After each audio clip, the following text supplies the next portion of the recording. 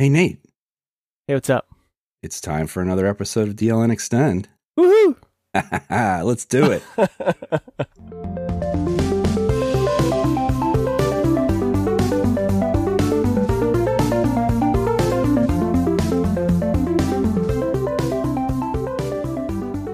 Well, hello again, everybody. Welcome to episode 16 of DLN Extend.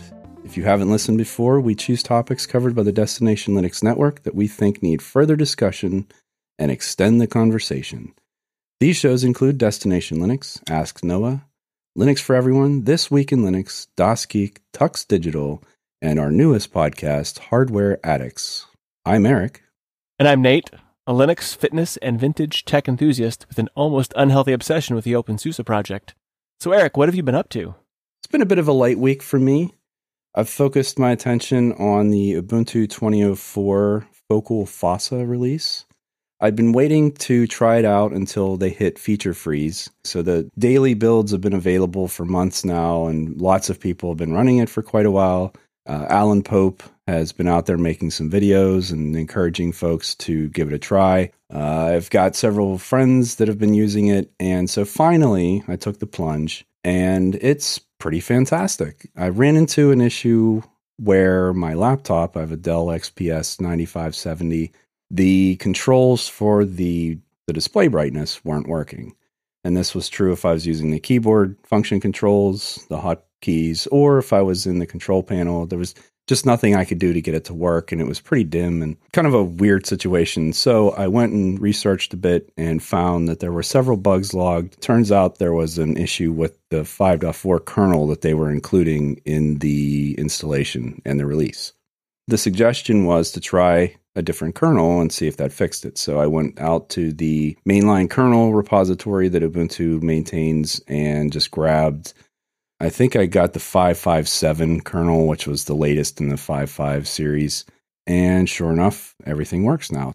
It also said in there that they are working on the 5.4 kernel and putting a patch in for that. They've already identified what it is, and they're going to fix it. So that won't be an issue. When it's fixed, I'll switch back to it. Other than that, highlights in this release are the newer version of GNOME. So it's GNOME 3.3.6. And it's still not out yet, so 3.3.6 isn't released. So it's, if you look at the version, it's actually 3.3.5 something. They've included a lot of really nice little creature comfort, polish, things like a do not disturb that's easier to find in your notifications. They have a really nice new login screen. The animations are really cool on the lock screen. It's a lot of, I guess, smaller things, at least the things that are visible to me without digging into the release notes and the commits and stuff to really figure out some of the under the hood stuff. Now, I will say that it just seems overall smoother. There is some performance benefit here. And with Ubuntu, on this laptop at least, this is the best performance I get in terms of my graphics and the way that their Optimus implementation works and with the NVIDIA drivers. So between those fixes and those changes in, a newer kernel, the newer version of GNOME, and some of the nice little features in there, and then Ubuntu itself, even though we're still probably 6 weeks, I think, something like that, 6 or 7 weeks from release, it's been really usable, very stable, and I'm really enjoying it. So if you haven't tried it, it's probably a good time to do that if you have an interest, because right now would be a great time for you to try it on your hardware. And if you have any issues or bugs, report them. And the more people that do that, the more things that will get fixed and the better the release will be. And this is also true not just for Ubuntu, but all of the flavors as well. So Kubuntu and Ubuntu Mate, Ubuntu Budgie, Xubuntu. I'm going to forget somebody I know, and I apologize if I do. But if you have an interest in any one of these specific releases or distributions, definitely go out and give it a shot. Hardware's best because that's where you're going to find probably issues. I would have never found that display issue in a virtual machine. Oh, right, yeah. If what I see so far is any indication, I think it's really going to be a stellar release. So standout features, you said GNOME has now a do not disturb, similar to what Plasma or Elementary have. So what they've done is to make a toggle. So if you drop down the notifications, there's actually a do not disturb toggle that's just there now. It's under at the bottom of the flyout. So it just makes it really easy to activate it, and actually makes it nice that you don't get these continuous pop-ups, because depending on what you have open, everyone knows that you could just be getting a lot of notifications that get really, really annoying and distracting depending on what you're trying to do. And of course, they always come at the wrong possible time. Absolutely. Like when recording DLN Extend or something like that. Or making a video, which is even better because then it's on your screen. Right, yeah, which is more awesomeness. Oh, yeah, so much fun. So, Nate, what have you been up to this week? It's also been a bit of a light week for me. I've been playing with Plasma 5.18. I did a little blathering on it on my website. I'm really happy with it's not like earth-shattering changes like 5.17 to 5.18. It's not like anything is really grand, but something I did notice that it's been an improvement is little spacing things in the notifications and things not like overlapping and becoming unmanageable. I had some issues in 5.17 with if I had when I reconnected to a network and Telegram decided to freak out and tell me everything that's going on here, and all my notifications started popping up and Discord or whatever else, it would make the side of my screen kind of freak out for a little bit. And then if I wanted to get rid of those notifications, I couldn't. But now they've fixed the spacing and everything is really nice now. The Do Not Disturb seems to work for everything except for Discord. It's an improvement, I guess. If that can get kind of dialed in, that'd be good. Mostly just playing around with Plasma. I mean, I use Plasma every day, so it's not like I'm playing around with it that much, but just using it. And another piece of software I started playing around with was Calligra. Are you familiar with that? It used to be the K Office way back in the day, when we were young bucks in our primes. Yes, well, let's not go down that old man routine again. I think we may have overdone that in the last few episodes. But yes, I do know that. So I started playing with it just a little bit because a new version came out. I think I heard it on one of the shows. I want to say Tux Digital's This Week in Linux. So I started playing with it a little bit. It looks really nice, I would say, especially with the dark theme that I prefer. But I don't feel comfortable in it. Like, I'm very comfortable in LibreOffice. I'm comfortable in Microsoft Office, and I'm just not comfortable in it. And I don't really know what my problem is. I don't know if it's the way they're presenting some of the functions. It just seems a little bit different to me. But it looks real good. I like how it looks. I just don't like my interaction with it. Maybe I'm just not used to it. But as far as like font rendering is really nice and the layout is nice. It's just not what I'm. There's something wrong with me. I'm maybe a little bit broken inside, and I just haven't quite grasped it, I guess. I remember trying it years ago and being the same impression that you have, where it looked really nice, and particularly, obviously, if you're on Plasma, it looks great. It's the same impression I have of LibreOffice in a lot of cases, where I guess I'm so trained by Microsoft Office, the features and the settings and the way that you interact with it. When I use one of the alternatives, there's always something I find that doesn't do the same thing. Now, it doesn't mean that it can't do it. It's just not as straightforward. I know the ribbon was a very polarizing thing whenever it first came out, and a lot of people still don't like it. But what I've found is that because I'm so used to that UI paradigm, that concept of separating groups of functionality by those tabs on the ribbon. So like when I do the videos with Serge, for example, and we're looking at Calc, I know how to do 99% of the things he's showing in Excel. The thing that am lacking in most cases is that LibreOffice does it differently. And their UI is kind of, to me, again, being so used to that ribbon, it's hard to find the things that I need to do. I know that they're there somewhere, and in most cases they are. There's some things that it doesn't have, but I mean, the feature parity is pretty darn close. I've gotten to the point now where I actually prefer FreeOffice, particularly the spreadsheet application, if I just need to do a quick spreadsheet, and it's just so straightforward and easy for me to do. Whereas when I go into Calc, and certainly in Calligra, it was a challenge. It was harder than I felt like it needed to be. Now, that's not an accusation against those pieces of software. Had I never used Microsoft Office and only ever used LibreOffice or Calligra, maybe I would find this opposite true. Maybe I would be so used to the way they do it that if I tried Microsoft Office, I would be completely lost. And what is this ribbon thing? And where's this menu item that I know where it is? Or people remember where things are spatially. right? So if I know that that thing that I want is over there to the right about 2/3 of the way on the second row down, I get used to that. And if you took me away from that and put me in the ribbon in Microsoft Office, then maybe I would have that same reaction. Unfortunately for me, the opposite's true. And so that's why FreeOffice is such an appealing experience, because it's intuitive. Now, I know that you have used KOrganizer and all of that KDE-PIM suite stuff for a long time, and you've had good success with it. Now, I've seen that you have to do some things to maintain it, but ultimately you're able to use it and use it effectively. For you to say that you've tried a Calligra and weren't able to. I should say, it's not that I wasn't able to, it's just I was really, really slow at it. I don't want to equate it to using elementary OS, like that's very different than Plasma, and saying like, maybe Calligra's doing it wrong or anything like that, because maybe Elementary's doing it wrong. I like the in LibreOffice, everything's right there at the top in the small icons. Although I am very familiar with the ribbon in Microsoft Office, because I do use that regularly as well for specific purposes.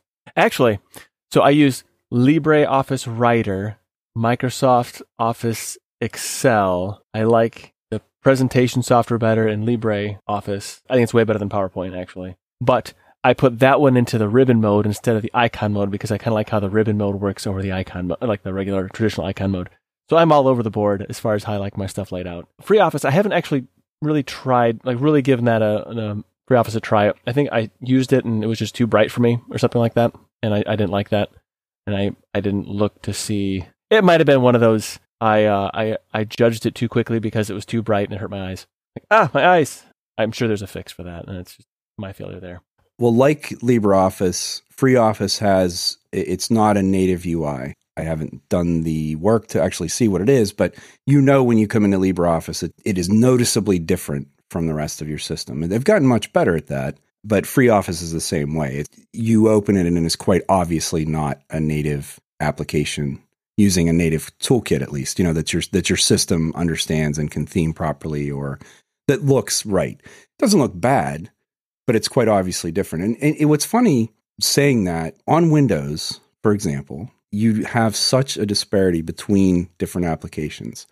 Things draw their own UIs and everything, different types of buttons and theming and everything. Nothing necessarily looks exactly the same. I think a lot of people, from that perspective, when they hear someone complain about, well, it doesn't look like a native app, like, what does that even mean?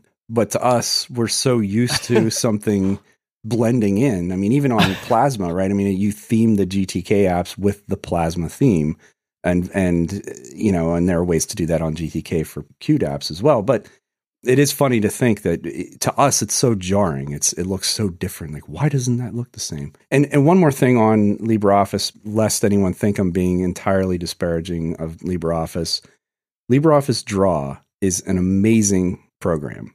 Oh, I forgot about that. Yeah, I totally agree. That is amazing piece of software.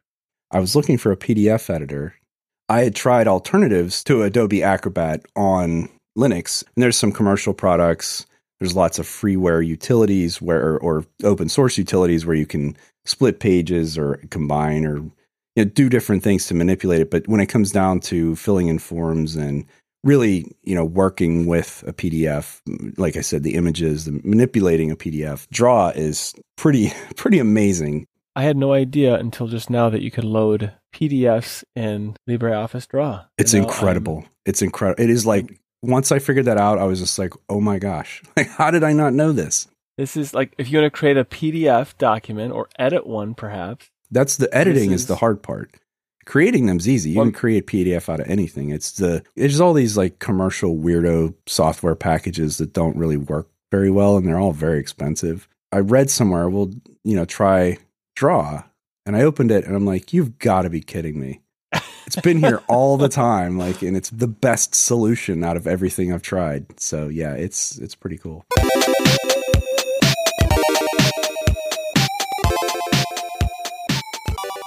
This episode of DL and Extend is sponsored by DigitalOcean.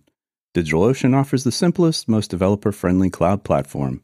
It's optimized to make managing and scaling apps easy with an intuitive API, multiple storage options, integrated firewalls, load balancers, and so much more. You can get all this plus access to their world-class customer support for as low as $5 per month. DigitalOcean also has 2,000 cloud-agnostic tutorials to help you stay up to date with the latest open-source software, languages, and frameworks. Get started on DigitalOcean for 2 months free with a $100 credit by going to do.co/DLN. Again, you can get started on DigitalOcean with that $100 credit by going to do.co/DLN. And we thank DigitalOcean for sponsoring this episode of DLN Extend.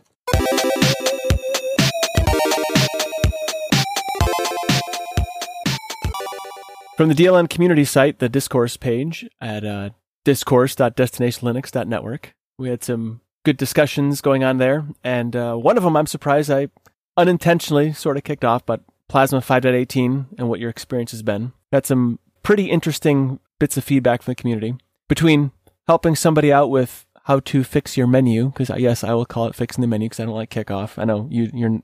Did you like Kickoff? I don't remember. Or is that one that you don't like? So I used Plasma before they had the show alternatives as an option, where the menu item was just a widget, and so to change it, you had to literally just put a different widget in. That's right. Yeah, and it was a different widget. Yeah, and that was actually nice when they changed it. I can't remember when they did that though. This seems like it was a long time ago. Well, and that's how long it's been, right? So I kind of got used to Kickoff.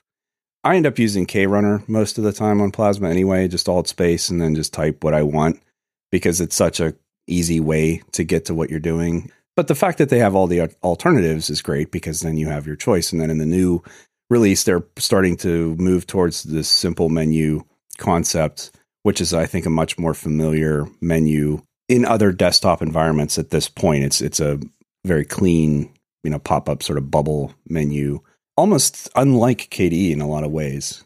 So it's a little different, and I don't think it doesn't fit. And it's been around for a while, just like I mentioned about the menus being widgets. You could not always, but for quite a while now, you could add the simple menu as the menu. It just wasn't a built-in alternative. Isn't Simple Menu being worked on by FairnOS, or he just has a part in it? Yes. So he took it and made some changes to it. The original Simple Menu had the categories along the left, and it was a different layout, and I think some of the functionality underneath of it was different as well.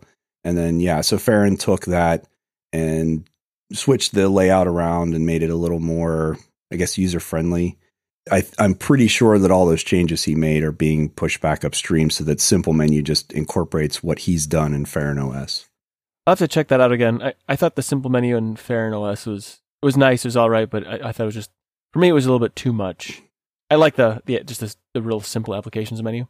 Well, I think that was my point, right? But it just doesn't, when you've used Plasma for so long, it just feels so different compared to that. It's almost like if you like the dashboard menu, right? That's pretty polarizing. Either you do or you don't. I don't like it, but I have one system where I use it. My kitchen system that's above the sink, I use it as a touchscreen, and I find the dashboard is a better interface than the application menu as far as getting to things I want to get to because everything is just so giant, which is a complaint I know some people have. But, it's great for fat fingering, or if you got some cookie dough on your fingers and you don't care if you can wipe it off later, it works really well. So, but in that context, I see a purpose for that. Yeah, exactly. In that context, that's the purpose. And again, the power and flexibility of Plasma is such that they give you all these different choices, and it's user preference.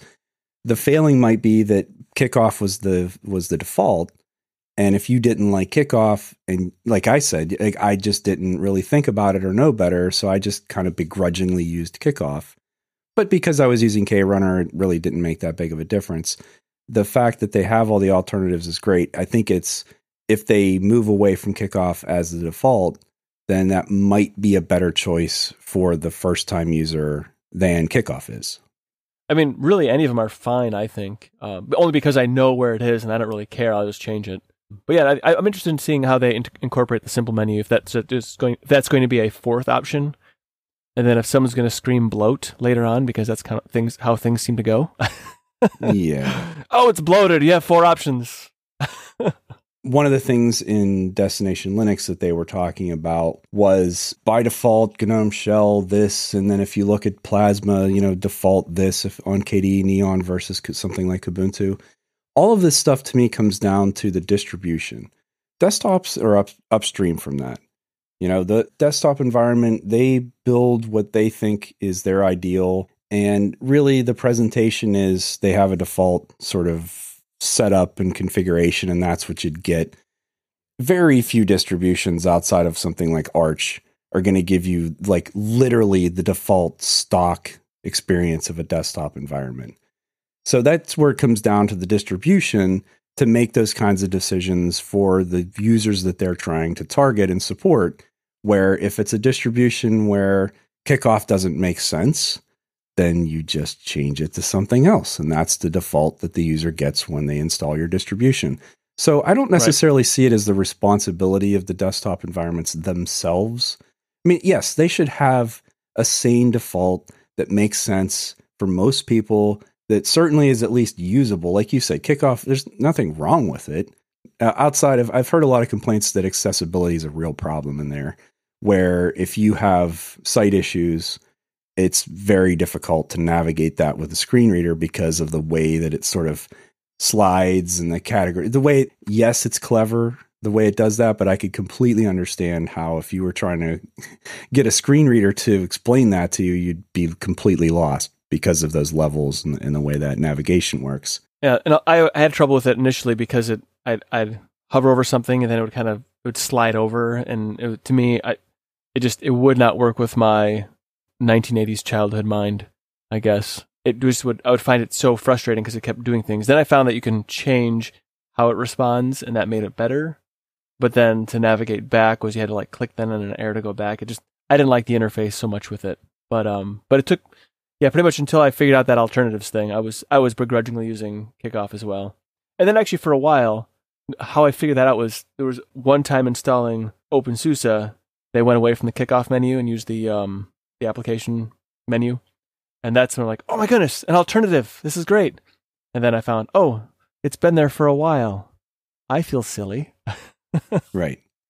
Well, you just didn't know any better, right? And no, I didn't. And I guess that's kind of my point about the desktop environment is going to ship something that they consider to just be a good default. You may or may not agree with that, but that's what they're going to do. And then the distros themselves, like you said, OpenSUSE introduced this different thing, and you went, wait, what's this? And then you realize, oh, it's always here, but I just never noticed. And that's really, I think, where the distribution can shine, is by taking something upstream and then putting their polish on it and making it a different user experience on the same desktop. Right. And I think that at some point, though, like now, I don't really care what my default, because I know Plasma so well. I think I'm a seasoned, if you want to call it that, seasoned Plasma user. No, I don't care what the default is. I'm going to change it anyway. But I think that the default should be at least decent. It should be sensible, as Michael puts it, so that it's not off-putting, I guess. Well, that's the flip side, right? When people start making decisions for you and you have a preference, then all of a sudden it's an annoyance. So sometimes when I try a distribution where they've monkeyed around enough with things, especially the desktop environment, where I'm sort of used to, this is how this desktop environment should look to me, and it doesn't look that way. Yes, I know I can go and make those changes myself. But if they've gone far enough down the rabbit hole, it now becomes burdensome to me to get back to that known good for me, right? My default. I appreciate and applaud when people try new things. It's important. You have to do that. But ultimately, the flip side of doing that is that you can alienate users that are used to it being a certain way if you push a little too far outside of that boundary. Right. Yeah, I agree. Which is why I think it's nice that, and it's now going off on a bunny trail here, which is why I like how Farron has all those options right off the bat, so you can choose which path, like a choose your own adventure, choose your own desktop, the desktop paradigm. And I think that's pretty fantastic. Now for me at this point, I just created myself a little using the Plasma SDK. I just took my preference and I kind of stuck it into a file, so I just use that now. When I move to another machine, I just take that with me. I should probably publish that, actually. I think you should. The other part of DLN community focus this week is I noticed a message on Telegram earlier today that I thought was just outstanding and really exemplified what I think DLN is trying to do, and I certainly myself am hoping that we accomplish. So Matt Strange in Telegram wrote a message, just blanket statement in Telegram about, and I'll just read it. The outpouring of community support here is wonderful. You guys are so great. DLN knew what they were doing when they made a good community. I hope I can take this outpouring of good vibes and spread Linux to my college. That's a very simple statement, and it sounds very self-congratulatory. I'm not trying to pat ourselves on the back here. But what it says to me is that here's this person who's just joining, who's experiencing the community for a fairly short period of time. I mean, it wasn't like his first day. I've seen Matt around for a little while at least. But his sentiment there is exactly what I think, like I said at the start of this, is that what we're trying to do, right? We're trying to be an open community, an accepting community, friendly, helpful, and to see this kind of direct feedback from someone who's a recent addition to the community, it really made me feel good. He wasn't saying it to me specifically, but just being part of DLN and the wider Linux community. And I feel like this side of the community, right, if we want to play that game, I guess, or state it that way, where there are these communities and these groups of people that are really doing the overall Linux ecosystem, or whatever you want to call it. I just feel like the goodwill that we foster or try to foster by being accepting and open and helping people and not being judgmental or pushy or opinionated. Yeah, we're opinionated. Everybody is, but not in like a caustic way.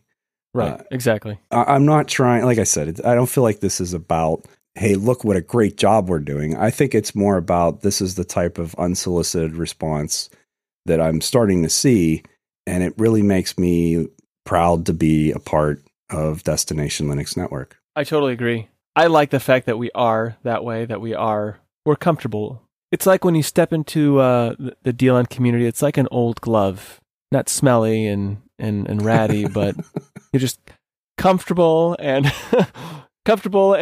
just, very easy to work with. You're almost happy to put on those old gloves when you got things you got to do. I don't know why I use that as an analogy. It's a terrible analogy, but I think it's very true that it's just such a nice community with a lot of different experiences and talents, and it's good times. It is. And I guess the point being, what the community segment is, we are encouraging you, as we do every show, and maybe almost to the point of being annoying, but we're really not trying to be. I prefer the term ad nauseum. Oh, there you go. the nausea part of it, maybe. Exactly, yeah. So yeah, I mean, if you haven't checked it out, if you're listening to this and you really haven't checked out Telegram or Discourse and ways to interact with the community, we love it, obviously. We value it. We think it's really important. It plays a big part in our lives. And I think it's hopefully something that a lot of people would find appealing and interesting, engaging, all of those fun acronyms. So, hey, come check it out. I think you'll like it. And without communities like this, I never would have found you, Eric. It's true. It's absolutely true. You wouldn't be hearing Nate and I right now. I wouldn't be making videos on YouTube. I wouldn't be doing any of this because I wouldn't feel as though I had anything to say or anyone to say it to.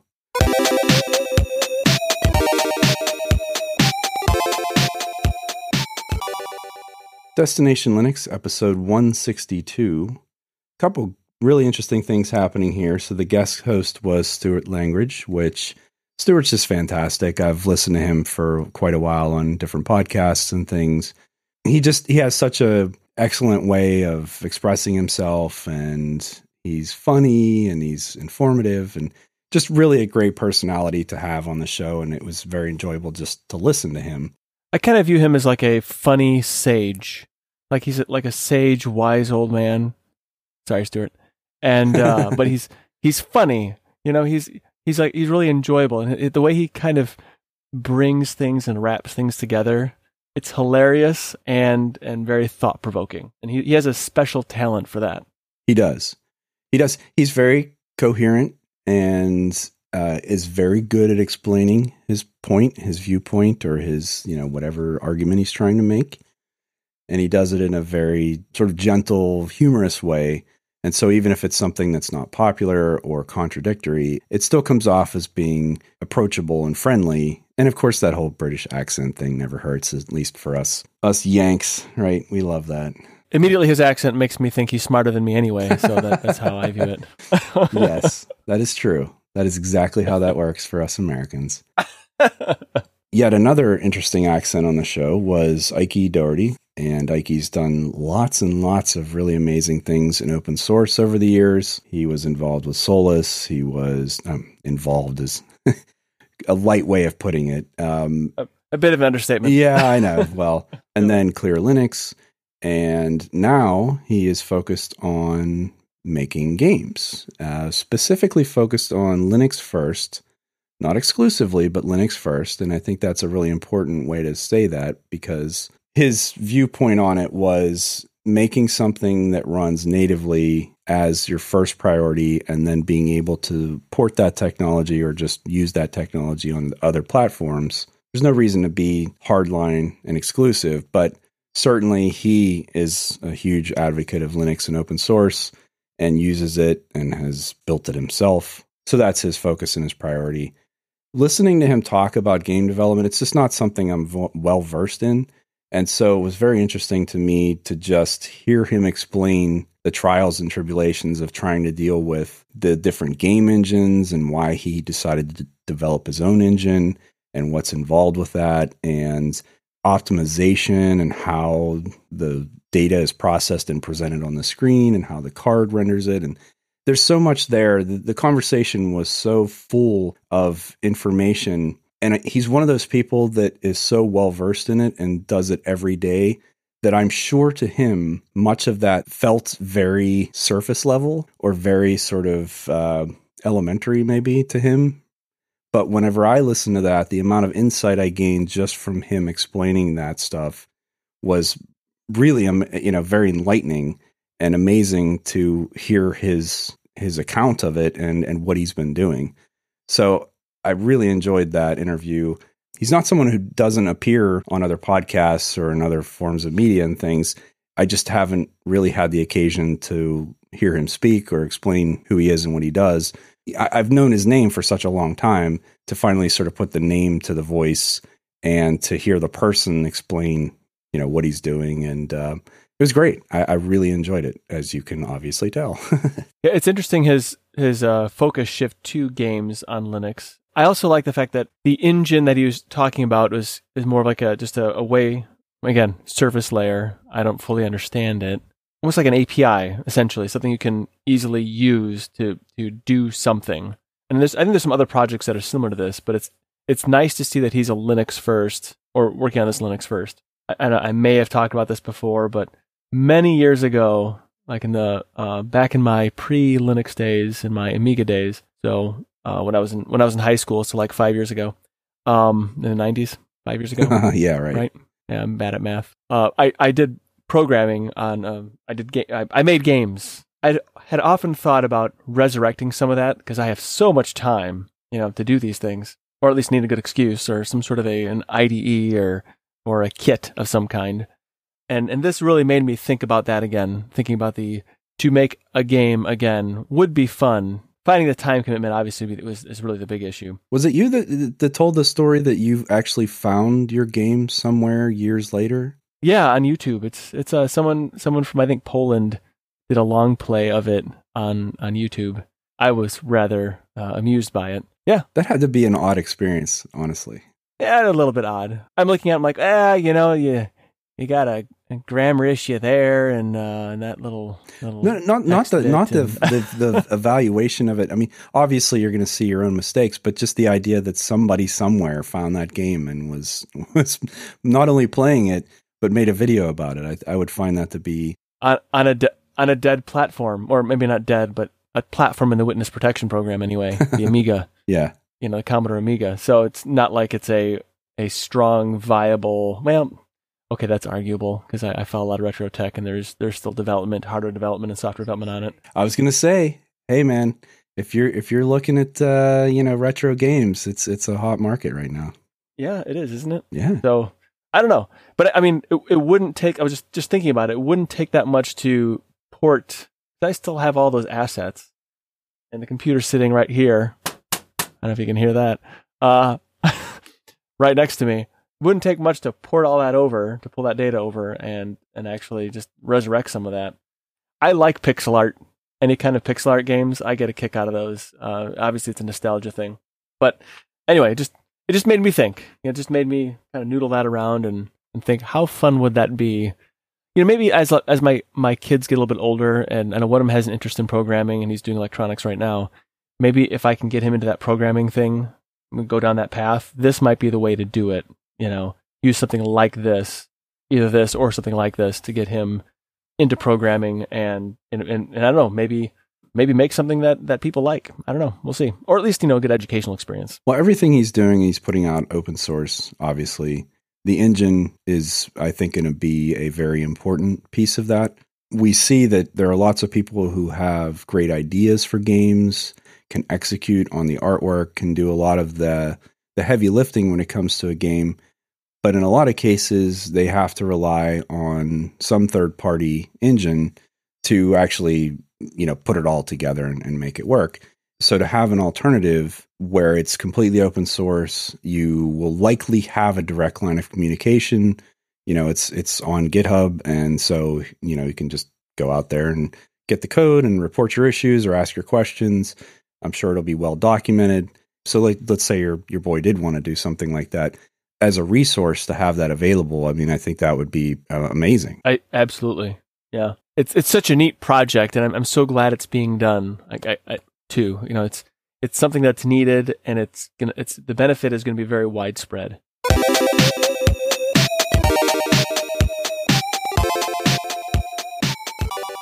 On episode 95 of This Week in Linux, Manjaro 19.0 was released, and I understand, Eric, that you have some skin in the game there over at Manjaro.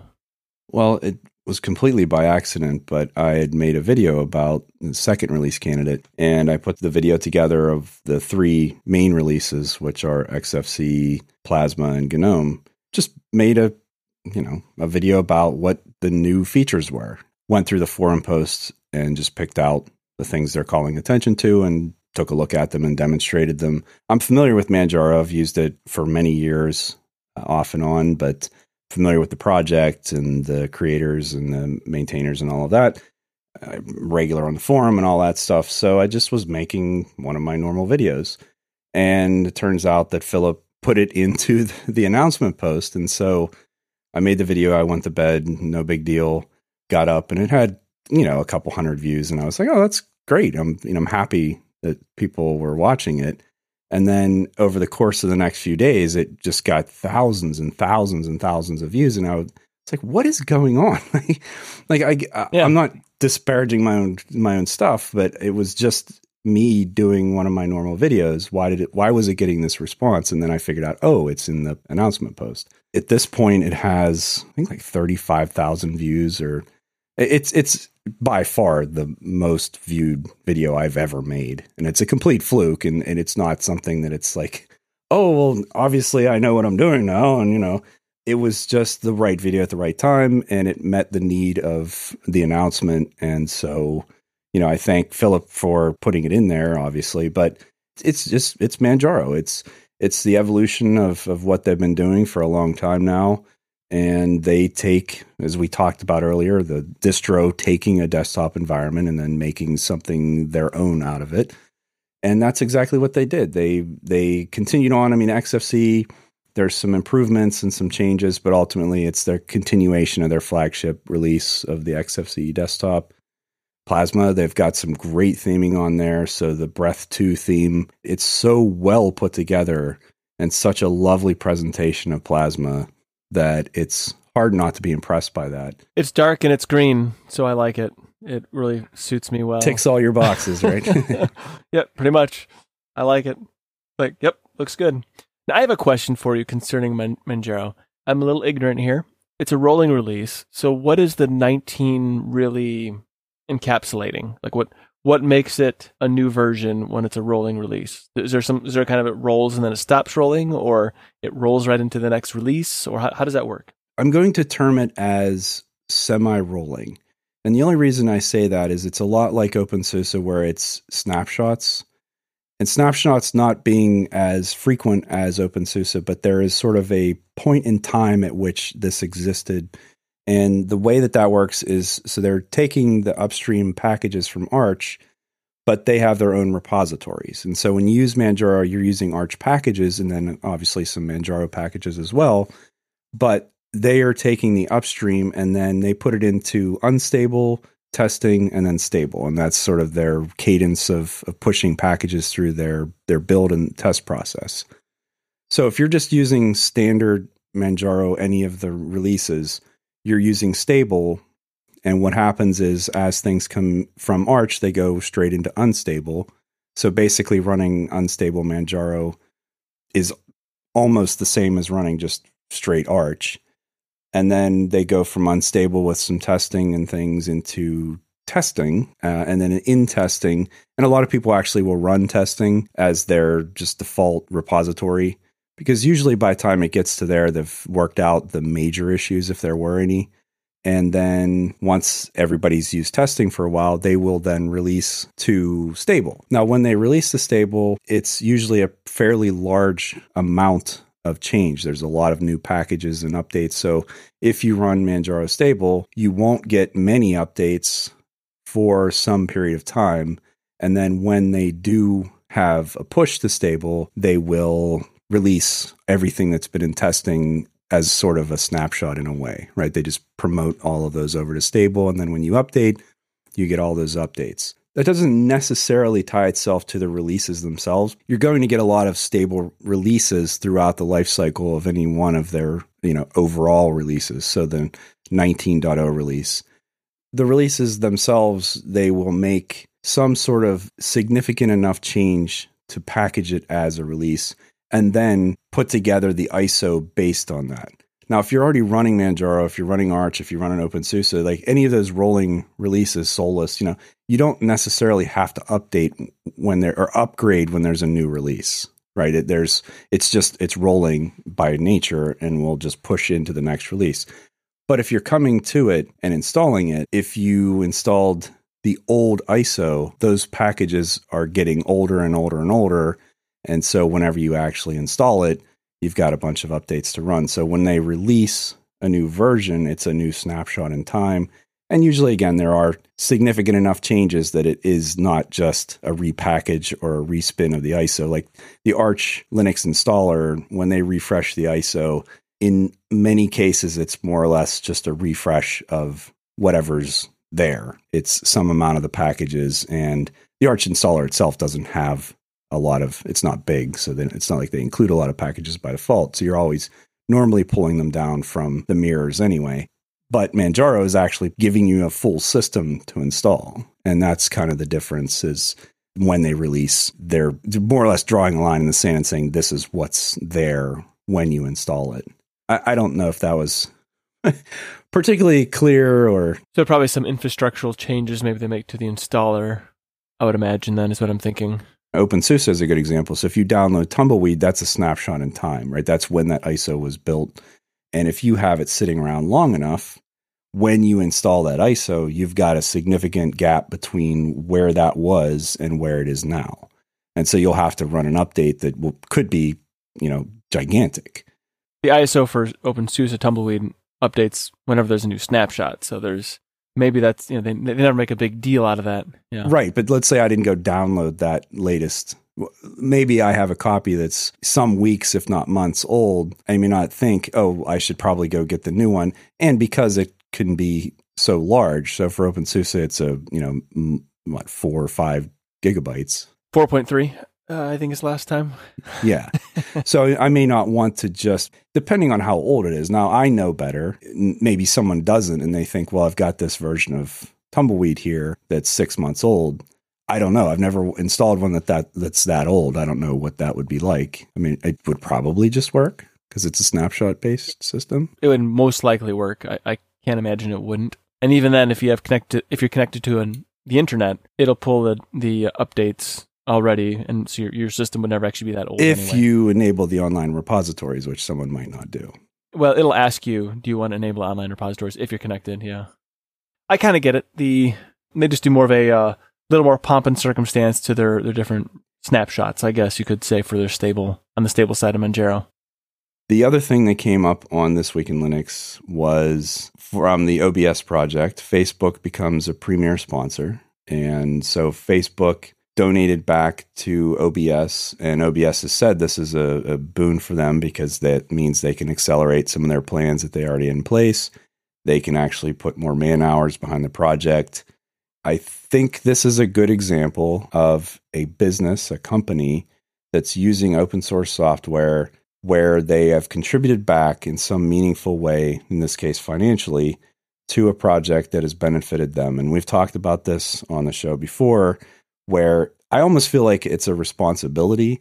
If you're a for-profit business and you use open source software and you earn income off of that software, there's no legal agreement or there's no absolute requirement that you do it.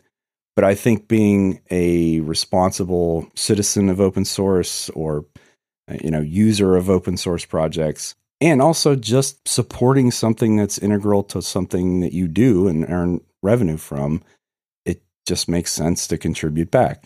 Now, you may not like Facebook and you may not agree with them and their policies and the way they operate, and I certainly have my issue with them.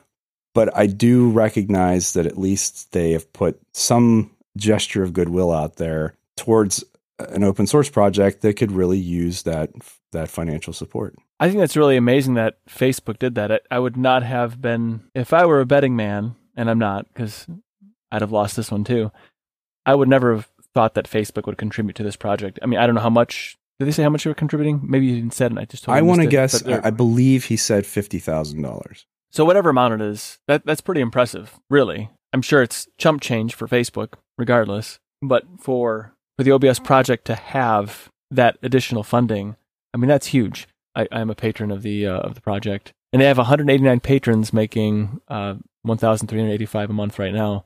So I'm sure that's a huge boost for this project, and that does. In my mind, that's got to cement it at least for some time now of continual development and improvements and so forth. That's a great thing. And Noah also brought it up on Ask Noah this week as well, and he said that you will find him as a contributor to the project as well. So that's good. Hopefully that's some momentum that's going to kick into it, and Noah and others that will continue to support this project and keep it running. They've already done some amazing things with very little funding. It'll be very neat to see what they can do with a lot of funding.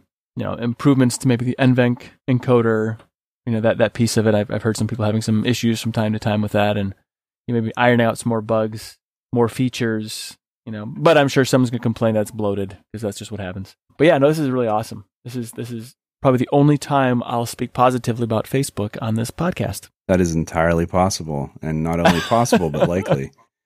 I think for me, what's important here is it's maybe more so than the monetary amount that they donated, that it's a signaling thing, right? It's where a company actually showed public support an open source project. And if anything, maybe it sets a precedent. And yeah, okay, if it's, and again, I can't find them looking to see if it was 50,000. I think it was. I could be wrong.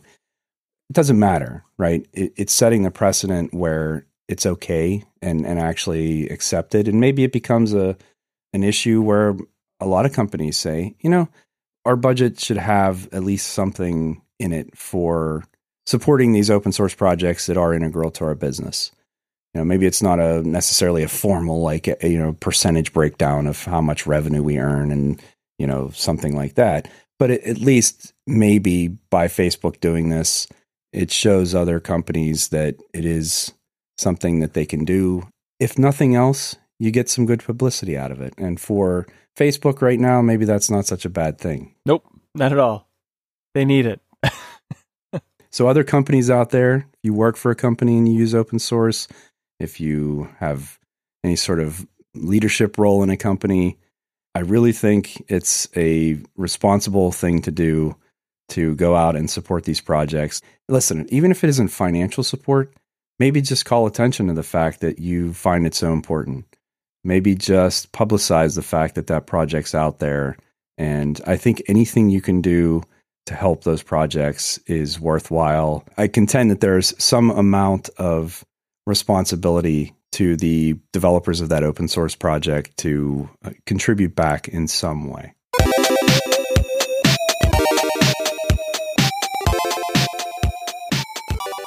As we come to the end of another DLN Extend, we'd like to continue this discussion with you on Telegram, in Discourse, Mumble, or Discord. Visit the DLN website for information on how to connect to the social channels and also on shows and creators at destinationlinux.network. If you want to find some more information on us or interact with us, go to the Discourse page. Or for me, you can go to cubiclenate.com. That's where you can find links to my regular Written Blatherings podcast and my YouTube channel. So what about you, Eric? Well, besides DLN Extend, I'm active on the Discourse forum, as I always mention. I do pop into Telegram now and again. And also, I create videos on YouTube.